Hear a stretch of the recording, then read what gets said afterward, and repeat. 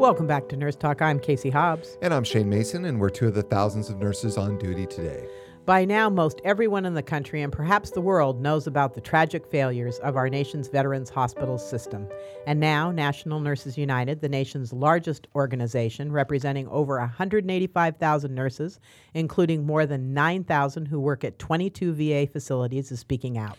Nurses are horrified by the creation of secret waiting lists at VA facilities, and even more importantly, the delays in treatment and care that those lists hid.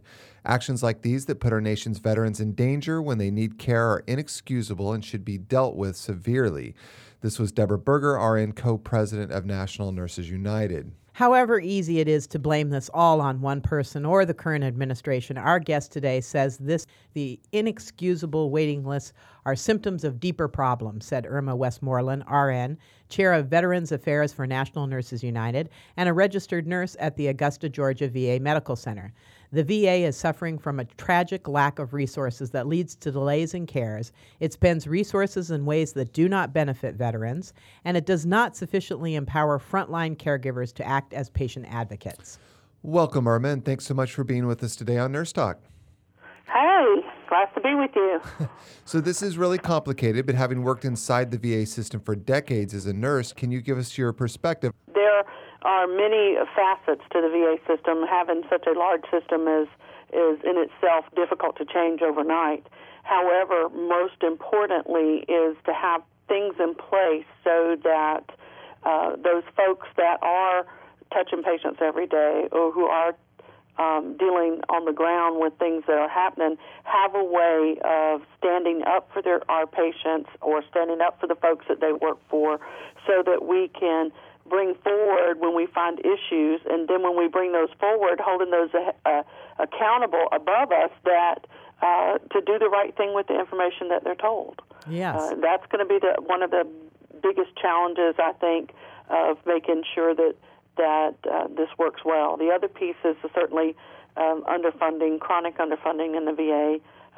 We have tons and tons of veterans now, and more coming back every day, more from all these wars that we have going on, and we need funding to have nurses and doctors available to take care of them. Well, that's an interesting point, Irma, and one I don't think gets enough credit, one enough that isn't talked about enough. So what about the Congress and funding for the VA? Because, Shinseki stepped down and everything, but are you really getting the funding you need from Congress? No, we're not. Now, they did, they just passed this bill that they're working on right now. House and Senate both passed it very quickly to address some of the issues in the VA. And they did add money for more doctors and nurses and things, but it's just not enough because we've had such chronic underfunding overall for the VA. We have all these wars that are going on, and these guys that are coming back need specialized care.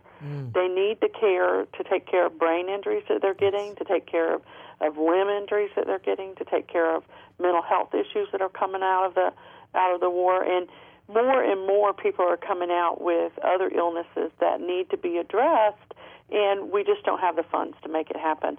This is a really good and can be an exceptional healthcare system, and it is a good healthcare system.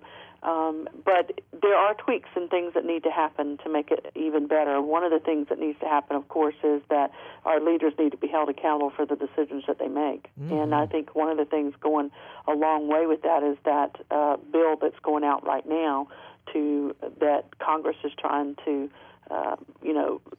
do they're meeting together to make sure that the House and the Senate sides meet and pass and give to the president so that some of these things can be easier dealt with, one of those being easier to terminate CEOs and those at that level, yes. Which I think is a good thing. I think it's a good thing, too. I was surprised to see Sanders and McCain working together. Those are the two authors of this most recent bill?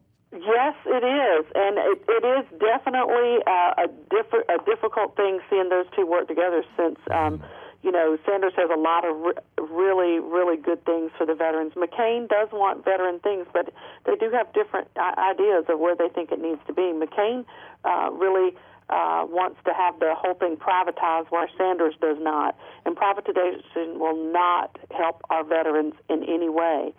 Certainly, they're giving them a 2-year grace to go and see other people if they can't get into the VA, but after that, that needs to stop, because the VA has specialized care that nobody else is able to give. Certainly, across the country, you've seen this in every state. Public mental health beds, public mental health access is decreasing by exponentially, and in the VA, we're increasing that. Certainly, nobody else has the spinal cord injury treatment and research that we have. Nobody has the brain injury, blind rehab, all the things that we have for our veterans that they continuously come back with. We have the best way to take care of them. We've been doing it for a long time. We are the experts in that area, and it can't be privatized and actually have the patients get good care. What's going to happen is the same thing we've been talking about, oh, let's give you a voucher to go to school. Yeah, well, then what happened there? More and more people are wanting a voucher, and then you get less and less for your voucher, and then the rights that these veterans have earned to have health care are eroded away.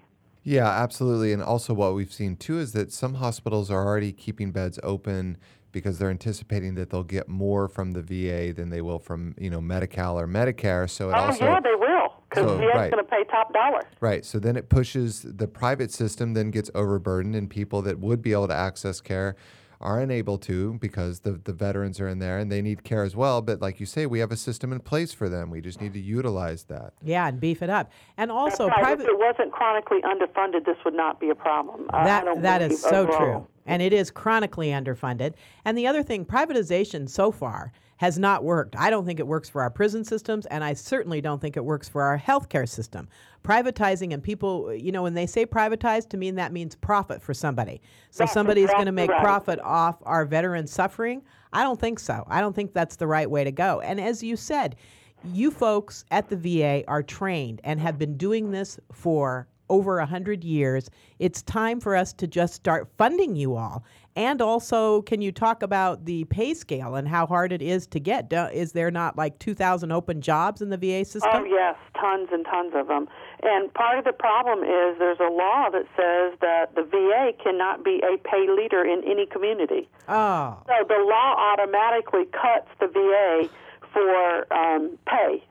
And it says that we'll pay you according to locality. But remember, we just went through 4 years of pay freeze. So the RNs in the VA and everybody else, of course, have had pay freezes, and no locality raises have been given to the registered nurses. Although all these CEOs and all these other guys have gotten tons and tons of bonuses, that stuff did not happen for the nurses. And we have had very little response to this year. They did give a tiny little 1%, 1% raise, and it left the door open for some areas to try to do a locality pay raise. And across the board, I would say less than 50% of the facilities even gave a raise because they don't have the money to do it. We need to be able to pay the nurses adequately to get good quality nurses to come in. That's so true. I have to say a 1% raise, just to put that in focus. I got a 1% raise at the place I currently work at was 63 cents an hour. Right. That's right. And so how does that, for 4 years, though, the first time in 4 years, that's all you got. And the VA has just gone further and further down with pay. But, of course, from our perspective, there's money available to pay the nurses. And one of the things that we believe fully that needs to happen is they need to cut out some of these management positions they have. Mm-hmm. The VA has a 3-tiered management system. They have what we call central office in Washington, D.C., that is the main hub of where everything is. And then they have middle management, which we call VISN, Integrated Network Systems, or VISNs. We have 22 of those that were supposed to, when they were envisioned and set up, to cost less to run than the way that they were doing it before, and now it's cost billions and millions of dollars more. And if we believe you could cut that down to a third of what it is, and the money that you save for that, you could pay nurses, you could hire doctors, you could hire enough nurses, APRNs and staff RNs to get the work done to see our patients, and it wouldn't cost them any more than what they need to do if they could cut that out. That would be a good place to save some money. But the other thing is we need some more facilities, and that's going to cost money long term. So just a note about the VA operates 151 medical centers, 135 community living centers, 103 residential rehabilitation treatment programs, and 820 community-based outpatient clinics. According to the most recent VA audit from 2012, there are about 7,000 specialty physicians at all VA medical centers. 5% of those positions are now open. That's right. That's a lot of openings, and if you haven't had a pay raise in 4 years, you're not competitive with the people in that market. Yeah. That's exactly right. And even more from the nurse's perspective, the VA, they don't staff on nursing ratios, which is the best, of course, way to staff so that you have to give good quality care to patients. They do a thing called staffing methodology, where they say that their ratios are 1 to 10, which is a big fat lie. It may, in some areas, be 1 to 10, which is way less than the 1 to 4 that is safe patient ratios. There's lots and lots of studies out there that show for every patient more than that you have, exponentially the death rate goes up. Occurs. But you may have 1 to 10, but those are your 10 that you do all your care for, but then you got another 10 or 15 that you got to pass meds on or do assessments for. So you got 25. That's incredible. I can't imagine having 25. And the VA, we all sit out and say, oh, this is what our staffing should be. It should be 12 nurses. But the director still has the ability to say, nope, I can't staff that. You can only have 6. And you just got to make do with what you have. And that's wrong. And so we absolutely need to be able to pass this new bill that we have going forth. It's a Senate Bill 1556, and we need to make sure that we can pass that bill to give the nurses collective bargaining rights so that we can actually stand up for our patients and ask for patient ratios and ask for things that the nurses need to help take care of the patients, which we cannot do that now. So, Irma, how can we get our nation's politicians to work together? It sounds like there's a lot of noise in the political background here. What can we do to help? Well, what we need people to call their senators and ask them to pass this bill 1556. We've been talking to all of the senators that are on the committee. We've talked to Senator Jay Rockefeller from West Virginia this past week. We talked to Senator Richard Blumenthal from Connecticut. We talked to Senator Patty Murray from Washington State, Senator John Tester from Montana. All of those are on the committee that can help get this this bill added to some kind of legislation that is moving through, like the omnibus bill, or to any of or even to the one that they're working on right now that is going out to the president. If we can get this bill added to it, it would allow the nurses to be able to fully advocate for our patients by making sure that we can bargain for ratios, we can bargain for good staffing. The VA does anything they want to for nurses for staffing. I've never worked at a place where the VA says we can make you work days, evenings, and nights. Doesn't matter, you work for the VA. We can do whatever we want with your schedule. Wow. And nobody works like that in the private sector. You work, 12-hour days, 12-hour evenings, or you work, days, evenings, nights, or maybe you work weekends, but you don't work them all. You don't work all the shifts. And Right. the VA has the ability to do that without us having to say, being able to tell them, no, you can't do that, because it impedes patient care when the nurses are so tired they can't do good care. So that's what we're asking for. We're asking folks to call all of the senators on the Veterans Affairs Committee. Certainly, Senator Bernie Sanders is very supportive. All of these guys that I just mentioned are supportive, but they need to hear from people in their states. They need to hear from their own constituents to say that this needs to be done.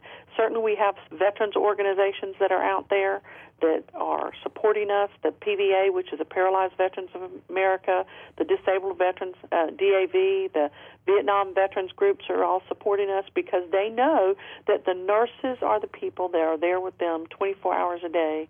The nurses are the ones that are holding their hands, giving them pain medicine, taking care of them every step of the way, and they support us being able to stand up for them because that's what we do.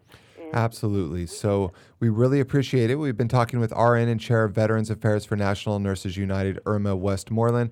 Irma, we really appreciate your time on the show and the work that you're doing with our veterans. And I want to just say, Irma Westmoreland, that you have 5 degrees of separation from the famous Westmoreland, yes? Yes, I do. That's wonderful. So thank you for your years of service as a nurse, but also for working for the VA. We need good nurses like you on the front lines. Oh, thank you so much. For more information on this topic, visit nnu.org or nursetalksite.com.